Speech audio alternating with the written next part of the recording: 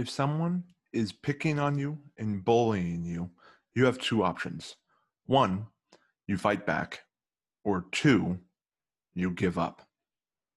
This is the Life Given Podcast. I'm your host, Isaac Lopez. Happy August, everybody. I can't believe July has gone and went. It has come and gone, and we are off to the races already in August. And last month was our first full month of our new format to the show. So please let me know if you guys are enjoying it and if it's keeping you up to speed, because that really does mean that really does help me to just try to figure out, okay, how to best tailor the show to those who are listening. Because this is for you guys. So July was a month, and honestly, the year of 2020 has marked an uptick in bullying in a culture that preaches sensitivity and inclusion. There is really only a few ways to do things, and it just seems so contradictory to the message that we have been preached the last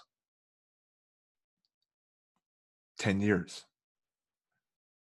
Soft lands truly produce soft men, as a history teacher taught me once. And like I said in the introduction, there are two ways that you can respond to a bully. There are two ways that you can respond to someone singling you out and coming after you and beating you up. You either retreat, hide your lunch money, give your lunch money away, or you stand up to them. And even if you're going to get absolutely obliterated and beat up, you still stand up for what you think is right. And in today's episode, I just want to play a couple clips for you. And honestly, it's going to be the majority of the episode of people standing up. And honestly, some of these people may not have done this if you hadn't, or if the culture hadn't put them through the ringer.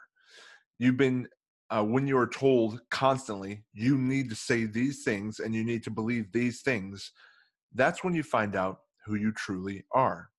And in today's episode, I want to show a couple of examples of where people find out who they truly are in times like these. When the going gets tough, the tough really do show up. And the softies, the people who are weaker, get rolled up with the rest of the culture and carried on their merry way. So the first clip I want to play for you is Jonathan Isaac, a basketball player in the NBA. And as you may know, the NBA resumed play this last week. And the majority of people involved, coaches, players, are kneeling and wearing Black Lives Matter t-shirts over their jerseys. And in some cases, they have foregone the name of the player on the back of the jersey to something culturally sensitive. So peace, or Black Lives Matter, or one of the people who have been shot by police. That's taken the place of the name on the back of these jerseys. So it's a very, very woke time for the NBA. But there are a few people not kneeling during the anthem, not kneeling before the games. And Jonathan Isaac is one of the few, including, I think there is an MLB pitcher that did it recently for the San Francisco Giants. And lo and behold, the two people that aren't kneeling are Christian. But I'll just play you this clip of this press conference where this reporter asks him why you aren't supporting Black Lives Matter. Answer that. Go ahead. Oh, am I able to follow up with a quick one? Yes, please do. Go ahead. Okay. So, Jonathan, I'm asking this with all sincerity. I just want to really understand your reasoning for that. Can you just explain further what you feel like religion has to do with kneeling for the anthem to protest against racism and police brutality? The correlation between those two? Well, I mean, honestly, I don't really see it as religion for myself. I see it as a relationship with God. And die for our sins. I feel like not only I don't think that kneeling or putting on a t-shirt for me personally is the answer. I feel like for me, Black lives are supported through the gospel. all odds are supported through the gospel that we all, Amen. like I said, have things that we do wrong. Sometimes it gets to a place of pointing fingers about who's wrong is worse and who's wrong is sin. So I feel like the Bible tells us that we all fall short of the glory of good. We all fall short of God's glory, and that at the end of the day, whoever will humble themselves and seek God and repent of their sins, that we could see it in a different light, see our mistakes, see people's mistakes in a different light, see people's evil in a different light. That would help us closer together and get past get past anything that's on the surface, doesn't really deal with the hearts of men. Wow. So you want a strong dose of gospel. That's awesome. Man. Jonathan Isaac, what a response. Dadgum. Wow. That is fantastic. That's straight gospel right there. And the crazy thing is, a lot of athletes will thank God for where they've gotten. They'll make that a point in their speeches and accepting awards and trophies and stuff like that.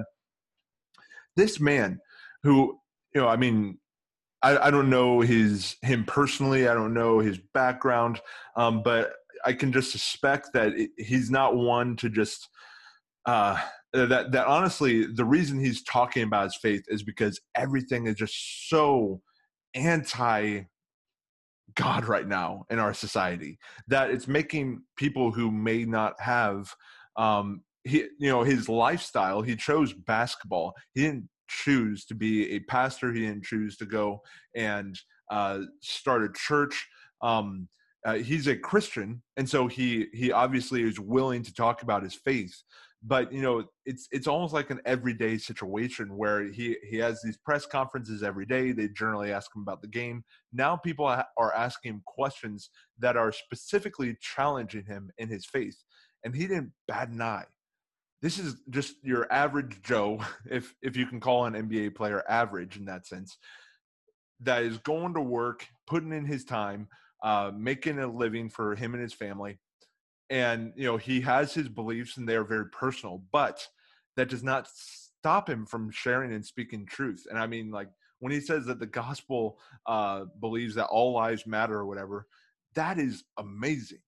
And truly, I just want to play the whole clip for you there. And I'm sorry if this isn't exactly your cup of tea and you prefer hearing me talk all the time, which I highly doubt that. That's amazing. More people need to share that. And honestly, ESPN shared that on their YouTube page. And I really appreciate that because A, it's accessible. B, it's just a great message to have out there and a great response to a question that a lot of people are asking. And our culture just seems confused that wait, what we believe, you don't believe? Why not? Anyway, so hats off to Jonathan Isaac. He is my MVP right now. Anyway, the next clip I want to play for you probably went on. You probably have seen headlines about it. You might not have seen the video because everyone and their dog is taking it down from social media platforms, Twitter, Facebook, YouTube, all deleting this video the day after it was published. And there was this press conference held in D.C. by a bunch of lab coats, by a bunch of America's Frontline doctors is what this group is called. And they are there to speak out against the narrative that has been preached by the media that A, lockdowns, masks are essential. B, hydroxychloroquine is not a drug to be used to help in the battle against the coronavirus. And now you have a group of doctors coming together and protesting, basically saying, no, actually, hydroxychloroquine is a drug that can be used. They are going against the narrative. They are showing that they have the kahunas to do that. And it was truly a wonderful thing. And honestly, like, we can discuss the science another time. I think it's a difficult thing to discuss because really, some of this language just goes over our heads, goes over like the research done. But why can't there be, honestly, the question I have is why can't there be a solution out there that other people are overlooking? And I've seen some studies. I've read through some studies. And I've also seen I've seen studies on both sides saying that it doesn't work or it does. The majority of the media right now believe that it doesn't. So that's what you're seeing. As soon as I looked up the Frontline doctors video, and the only thing on the first page of Google was hydroxychloroquine is not a drug that is effective combating the coronavirus. Nothing else. Nothing else is said. Nothing else is stated. That's it. And you just got to wonder, why isn't there another narrative allowed at the table? And that's why I want to play here for you guys. It's coming from something called D-Tube. And I'm just going to play you one of my favorite clips. Is about 5 minutes long. Okay, I might trim it down in post-production, but I'll link to it in the description. Hopefully my video doesn't get taken down, but this video is so worth playing, the entire clip. This doctor from Houston, she just goes full bore into it. And this is the kind of message, voice that I think that we should value more of, but we haven't. We haven't, not in this conversation, not in this day and age. Here you go. Hello, I'm Dr. Stella Emanuel. I'm a primary care physician in Houston, Texas. You know, I actually went to medical school in West Africa, Nigeria, where I took care of malaria patients, treated them with hydroxychloroquine and stuff like that. So I'm actually used to these medications. I'm here because I have personally treated over 350 patients with COVID. Patients that have diabetes, patients that have high blood pressure, patients that have asthma, old people. I think my oldest patient is 92, 87-year-olds. And the result has been the same. I put them on hydroxychloroquine, I put them on zinc, I put them on Zitromax, and they're all well. For the past few months, I've taken care of over 350 patients. We've not lost one. Not a diabetic, not somebody with high blood pressure, not somebody with asthma, not an old person. We've not lost one patient. And on top of that, I've put myself, my staff, and many doctors that I know on hydroxychloroquine for prevention, because by the very mechanism of action, it works early and as a prophylaxis. We see patients, 10 to 15 COVID patients every day. We give them breathing treatments. We only wear surgical masks. None of us has gotten sick. It works. So right now, I came here to Washington, D.C. to say, America, nobody needs to die. The study that made me start using hydroxychloroquine was a study that they did under the NIH in 2005 that say it works. Recently, I was doing some research about a patient that had hiccups, and I found that they even did a recent study in the NIH, which is our National Institute, that is the National NIH, National Institute of Health. They actually had a study, and go look it up. Type hiccups and COVID, you will see it. They treated a patient that had hiccups with hydroxychloroquine, and it proved that COVID is a symptom of hiccups. It's a symptom of COVID. So if the NIH knows that treating the patient with hydroxychloroquine proves that hiccup is a symptom of COVID, then they definitely know that hydroxychloroquine works. I'm upset. Why I'm upset is that I see people that cannot breathe. I see parents walk in, I see diabetics sit in my office knowing that this is a death sentence and they can't breathe. And I hug them and I tell them it's gonna be okay, you're gonna leave. And we treat them and they leave. None has died. So if some fake science, some person sponsored by all these fake pharma companies comes and say, oh, we've done studies and they found out that it doesn't work, I can tell you categorically it's fake science. I want to know who is sponsoring that study. I want to know who is behind it. Because there is no way I can treat 350 patients and counting and nobody is dead and they all did better. And then you're going to tell me that you treated 20 people, 40 people and it didn't work. I'm a true testimony. So I came here to Washington, D.C. to tell America, nobody needs to get sick. This virus has a cure. It is called hydroxychloroquine, zinc, and Zitromax. I know if you want to talk about mask, hello, you don't need mask. There is a cure. I know they don't want to open schools. No, you don't need people to be locked down. There is prevention and there is a cure. And let me tell you something. All you fake doctors out there that tell me, oh yeah, I want a double-blinded studies. I just tell you, quit sounding like a computer, double-blinded. I don't know whether your chips are malfunctioning, but I'm a real doctor. I have radiologists, we have plastic surgeons, we have neurosurgeons like Sanjay Gupta saying, oh, yeah, it doesn't work and it causes heart disease. Let me ask you, Dr. Sanjay Gupta, hear me. Have you ever seen a COVID patient? Have you ever treated anybody with hydroxychloroquine and they die from heart disease? When you do, come and talk to me. Because I sit down in my clinic every day and I see this patient walk in every day, scared to death. I see people driving 2-3 hours to my clinic because some ER doctor is scared of the Texas board or they are scared of something and they will not prescribe medication to these people. I tell all of you doctors that are sitting down and watching Americans die, you're like the good Nazi, the good one, the good Germans that watch Jews get killed and you do not speak up. If they come after me, they threaten me. They're threatened to, I've gotten all kinds of threats. Or they're going to report me to the bots. I say, you know what, I don't care. I'm not going to let Americans die. And if this is the mountain, if this is the hill where I get nailed on, I will get nailed on it. I don't care. You can report me to the bots, you can kill me, you can do whatever, but I'm not going to let Americans die. And today I'm here to say that America, there is a cure for COVID. All this foolishness does not need to happen. There is a cure for COVID. There is a cure for COVID. It's called hydroxychloroquine, it's called zinc, it's called Zitromax. And it is time for the grassroots to wake up and say, no, we're not going to take this any longer. We're not going to die. Because let me tell you something. When somebody is dead, they are dead. They're not coming back tomorrow to have an argument. They're not coming back tomorrow to discuss the double-blinded study and the data. All of you doctors that are waiting for data, if 6 months down the line, you actually found out that this data shows that this medication works, how about your patients that have died? You want a double-blinded study where people are dying? It's unethical. So, guys, we don't need to die. There is a cure for COVID. Wow.